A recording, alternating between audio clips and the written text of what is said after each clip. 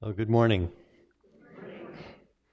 The scripture reading today is from Psalm 119, the first 16 verses. It said, "How blessed are those whose way is blameless, who walk in the law of the Lord. How blessed are those who observe his testimonies, who seek him with all their heart. They also do no unrighteousness. They walk in his ways. You have ordained your precepts that we should keep them diligently. Oh, that my way might be established to keep your statutes. Then I shall not be ashamed when I look upon all your commandments. I shall give thanks to you with uprightness of heart when I learn your righteous judgments. I shall keep your statutes. Do not forsake me utterly. How can a young man keep his way pure? By keeping it according to your word. With all my heart I have sought you. Do not let me wander from your commandments. Your word I have treasured in my heart, that I may not sin against you. Blessed are you, O Lord. Teach me your statutes. With my lips I have told of all the ordinances of your mouth. I have rejoiced in the way of your testimonies, as much as in all riches. I will meditate on your precepts and regard your ways. I shall delight in your statutes. I shall not forget your word." Let's pray. Lord, we pray that you would take the word and that you would bring it to us, that you would be present with us, that the power of the Holy Spirit would take the word and drive it deep within our hearts and make us different than when we came in here. We ask your help now in delivering the message, and for each one hearing, we give thanks for this morning now in Jesus' name. Amen. So the subject of this morning is delighting in the Lord. Psalm 37, verses 4 and 5 says, "Delight yourself in the Lord, and he will give you the desires of your heart. Commit your way to the Lord. Trust also in him, and he will do it." So the two things we want to look at this morning is what does it mean to delight in the Lord? And how do we get to the point of truly delighting in the Lord rather than as Christians just performing our duty to the Lord? So first, what does it mean to delight in the Lord? What does it mean to delight in another person? You can think of times in your life where you really looked forward, that it was your greatest joy and greatest pleasure to spend time with a specific person. Maybe as a child, you looked with great anticipation at going to your grandparents' house because when you got there, they spoiled you. I know what that's like. My wife is very good at it. Maybe a former roommate in college that you haven't seen in a long time, but then when you connect again, it's like you just pick up right where you left off, and your time with that person is just a great encouragement and a blessing to you. Maybe it's the first person you ever dated that you couldn't spend enough time with that person. Or it's like the time, when your spouse is gone for the weekend with her friends and you just feel like there's something missing in your life because she is not here. When we delight with someone, you want to spend a lot of time with them, and being with them brings you the greatest enjoyment. Delighting carries the idea of a closeness and a connectedness involving the whole person. When the Scripture speaks of us delighting in the Lord, it calls us to a deep and intimate relationship with our Savior and Lord, where our greatest pleasure in spending time with him. Since the Word of God is a reflection of the nature and character of Jesus Christ, delighting in his Word is synonymous with delighting in our relationship with him. When we are in the Scriptures, we are spending time with a person. He speaks to us through His Word, and we speak to Him through our prayers. When we spend time with another human being, we get to know them, the things that they like and dislike, and everything about them. And as our relationship grows deeper, we desire to know what we can do to please them and what things hurt them so that we can avoid those things. So the same thing is true with our relationship with Jesus Christ. Sometimes we forget that He's a person and not some vague spiritual entity. We are created in His image, and through His Word, we get to know what He likes. We get to know about His greatness, His mercy, and His unconditional love. We fall in love with Him in response to His love for us. To delight in His Word is a call to a deeper, more intimate relationship with Him, because it's through His Word that He reveals Himself to us. When we delight in our Savior, we want to know everything He has to say to us, what pleases Him, and what is offensive to Him. Psalm 119 is a reflection of the heart of a person who delights in the Word of God, and as a result delights in the deeper relationship with Him. Psalm 119 elevates the Word of God to its proper place as an essential part in the life of a believer. I read that there really is not an outline to Psalm 119. There are different themes that run through it. I read the first 16 verses as opposed to reading all 176 verses because I figured that's all they'd be doing this morning. But as you read through Psalm 119, and a lot of the verses that I'm going to quote are from it, you see the reflection of the heart of a person who desires to be with the Lord, who delights in being in His presence. So it acts as an instruction for us in terms of the goal to look at. Verse 16 of Psalm 119, I will delight in your statutes. I will not forget your word. Verses 24, your testimonies are my delight. They are my counselors. Therefore, delighting in the Word of God involves being fully engaged, wholeheartedly growing in love with Jesus Christ Himself. Verse 47 says, I shall delight in your commandments, which I love.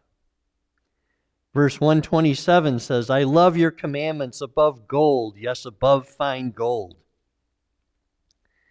Delighting in the Lord and in His Word is a much deeper relationship that surpasses good moral behavior, serving in the church, having good habits, or religious disciplines. When we delight in being in the presence of the Lord, it produces great joy in our hearts.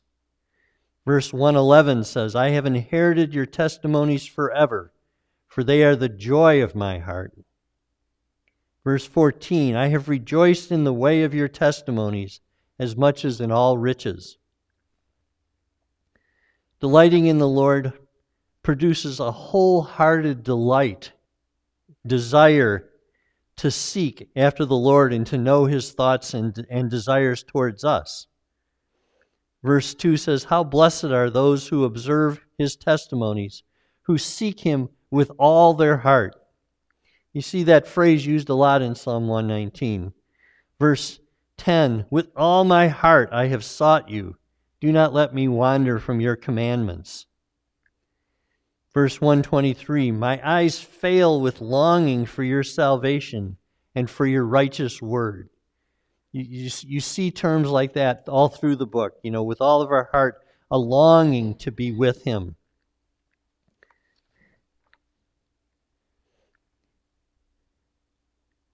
Delighting in the Lord produces a growing desire to walk in obedience to the Word of God. Verse 11 says, your word I have treasured in my heart, that I may not sin against you. Verse 34, give me understanding that I may observe your law and keep it with all my heart. Verse 129, your testimonies are wonderful. Therefore, my soul observes them. Obedience stops being a lot of do's and don'ts that we grudgingly obey, and it becomes a delight to obey them out of love for the one who died and paid the price for our sins on the cross. John 14:23 says, Jesus answered and said, "If anyone loves me, he will keep my word, and my Father will love him, and we will come to him and make our abode with him." That whole idea of abode with him is, again, that sense of intimacy, of drawing us into his presence. And 1 John 5:3, "For this is the love of God, that we keep his commandments, and his commandments are not burdensome." It's that delight that moves, that's wanting to know what the Word of God says so that we can do it, because that's what pleases him. Delighting in the Word sustains us during difficult times because we know he cares about our every need. Verse 50, "This is my comfort in my affliction, that your word has revived me." Verse 92, "If your law had not been my delight, then I would have perished in my affliction." It's really the Word of God is our sustenance through difficult times.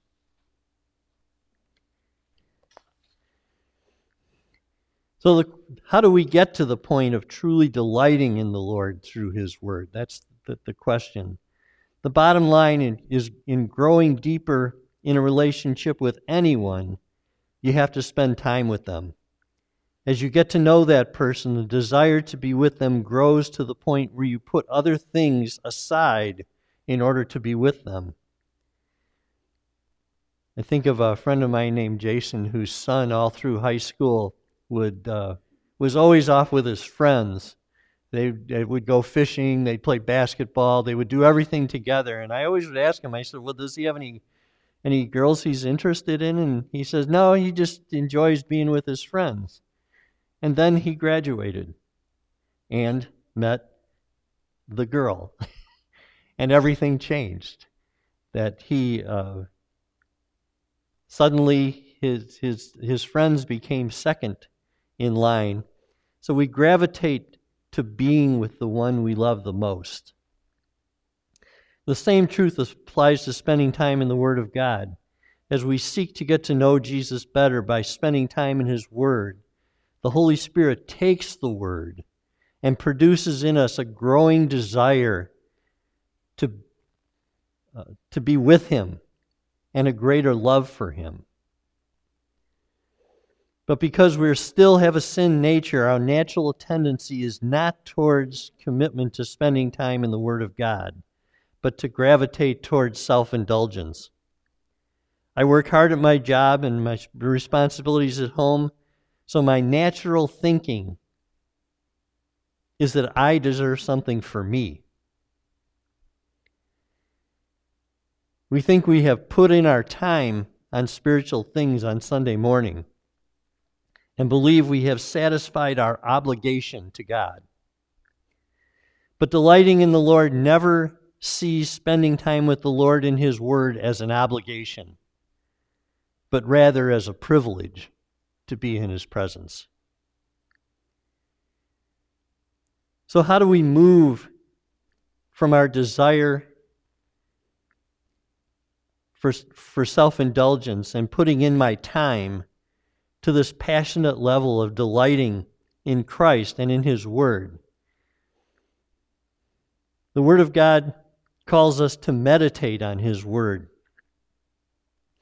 Psalm 119, again, reveals a link between delighting in the Word and meditating in the Word. Verses 15 and 16, "I will meditate on your precepts and regard your ways. I shall delight in your statutes. I will not forget your word." That it links those two, the idea of delighting and meditating in numerous times. Verse 47 and 48, "I will delight in your commandments, which I love, and I shall lift up my hands to your commandments, which I love, and I will meditate on your statutes." Psalm 1, which also is similar in goal to Psalm 119 because it elevates the Word of God. Verses 1 and 2 of Psalm 1 says, "How blessed is the man who does not walk in the counsel of the wicked, nor stand in the path of sinners, nor sit in the seat of scoffers. But his delight is in the law of the Lord, and in his law he meditates day and night." So that brings us to the next question, is what is meditation? The world has many concepts about meditation which involve often vague goals. These are some examples of meditation explained by the Word. And notice the absence of the involvement of the mind in these definitions. These are just some that I pulled off. In meditation, we learn to identify with our core of self-awareness rather than with our thoughts. Meditation is emphasizing the importance of shifting your perspective and it's identifying with the witnessing aspects of consciousness rather than the thoughts themselves. The goal of meditation is to transcend the mind and experience directly the oneness of the universe. A characteristic of worldly meditation that it is impersonal. It is not dealing with a person. The biblical view of meditation, however, bears no resemblance to Eastern, transcendental, or New Age meditation. Thomas Watson defined Christian meditation as a holy exercise of the mind, whereby we bring the truths of God to remembrance and do seriously ponder them and apply them to ourselves.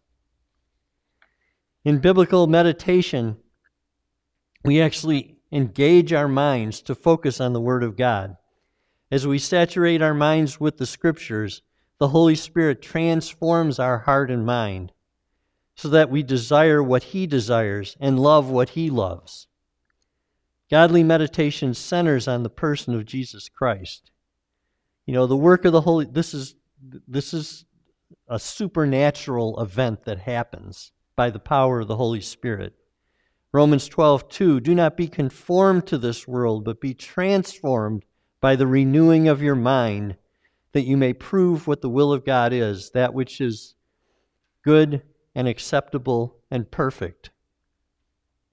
As we meditate on the Word of God, the Holy Spirit entrenches its truths in our hearts, and they become an anchor for our soul.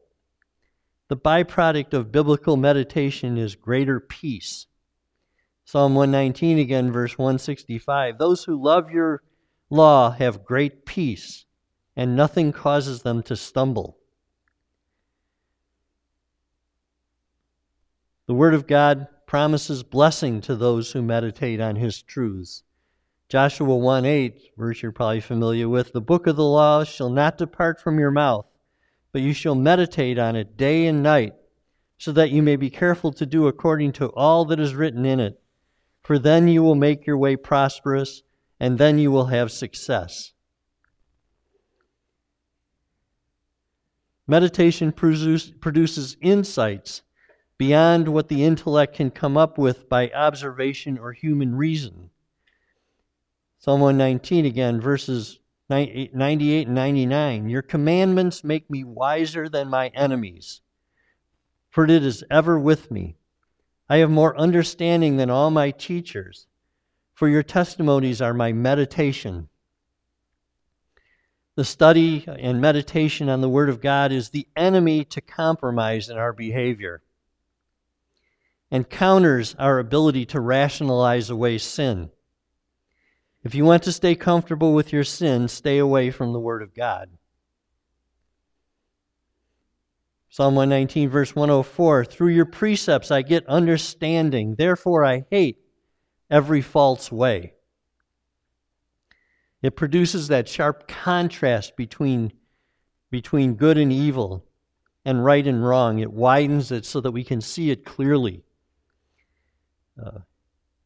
Hebrews 5:14, "But the solid food is for the mature, who because of practice have their senses trained to discern good and evil."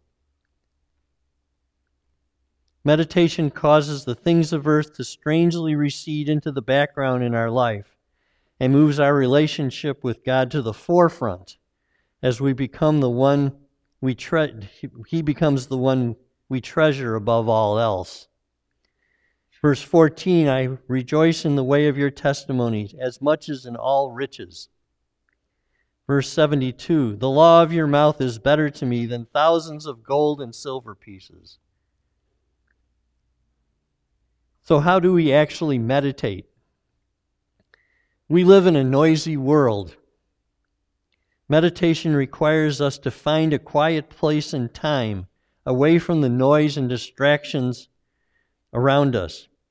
If you spend time with someone to get to know them and they are constantly distracted by their phone or other things, it hinders the growth of the relationship. Psalm 46:10 says, "Be still and know that I am God." Psalm 62, verses 1 and 2, my soul, wait in silence for God only. From him is my salvation. He only is my rock and my salvation, my stronghold. I shall not be greatly shaken. Meditation on the Word of God seems foreign to us because we are used to approaching time in the Word as an optional accessory to our life. Our hard attitude is that we put our time in with God so that we can move on to the more important things we need to get done today. We need to see time in the Word daily as an essential foundation to all other activities in our day that it is built on. In meditation, we give our full attention to God.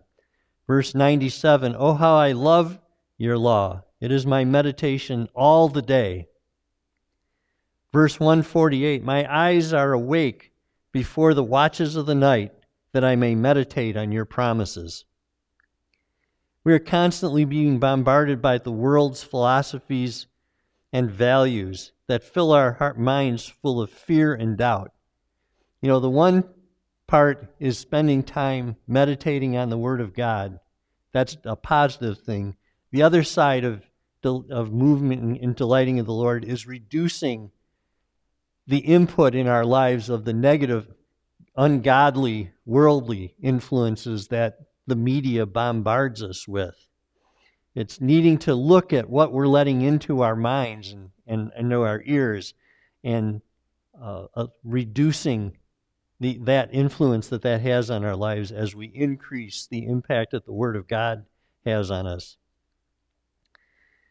So what part of Scripture do we meditate on? The Psalms are probably the biggest thing that is most valuable, especially Psalm 119. Psalm 119 is probably the psalm that I spent the most time in my life in because of the transforming power it has. Especially if I'm struggling in an area of sin or discouragement, it seems like the Lord just, as I read through it, He just brings to that gracious place of repentance and of showing the realness of who He is. Another, in terms of parts of Scripture, is looking to verses that directly deal with areas that you're struggling in, either in sin or discouragement. An example is like taking Psalm 103. If you're having trouble believing that God truly forgives you, meditating on Psalm 103 is an excellent choice, because it talks about how His forgiveness is not based on our performance. His forgiveness is based on His love, that if we come to Him and repent, He promises forgiveness. Memorizing Scripture is an important aspect of meditating on God's Word. When we memorize Scripture, we can carry it with us and think on it through the day. It becomes further entrenched in our minds, and the Holy Spirit brings it to mind at crucial moments when it's needed. You know, you think about even if you memorize one verse every month, at the end of a year, you have 12 verses memorized. If you do one a week, that would be 50 two verses that you'd have memorized. And the Holy Spirit uses those in great ways to change our lives, having it, and especially when, excuse me, times of discouragement, he reminds us of the promises of God. Prayer is also an essential part of meditation and in transforming our minds. When we saturate our minds with the Word of God, we pray that the Holy Spirit would reveal its truth to us and would make Jesus Christ more great in our hearts and minds. Psalm 119, verse 38, establish your word to your servant as that which produces reverence for you. That as we meditate on the Word, Jesus Christ becomes greater, and the things of earth will grow strangely dim, as the hymn says. Psalm 51:6, behold, you desire truth in the innermost being, and in the hidden part you will make me know wisdom. So spending time prioritizing reading, studying, meditating, and memorizing the Word of God will be regarded by the world as a waste of time. Satan will oppose you at every turn by telling you that you have more important things that need to be taken care of right now.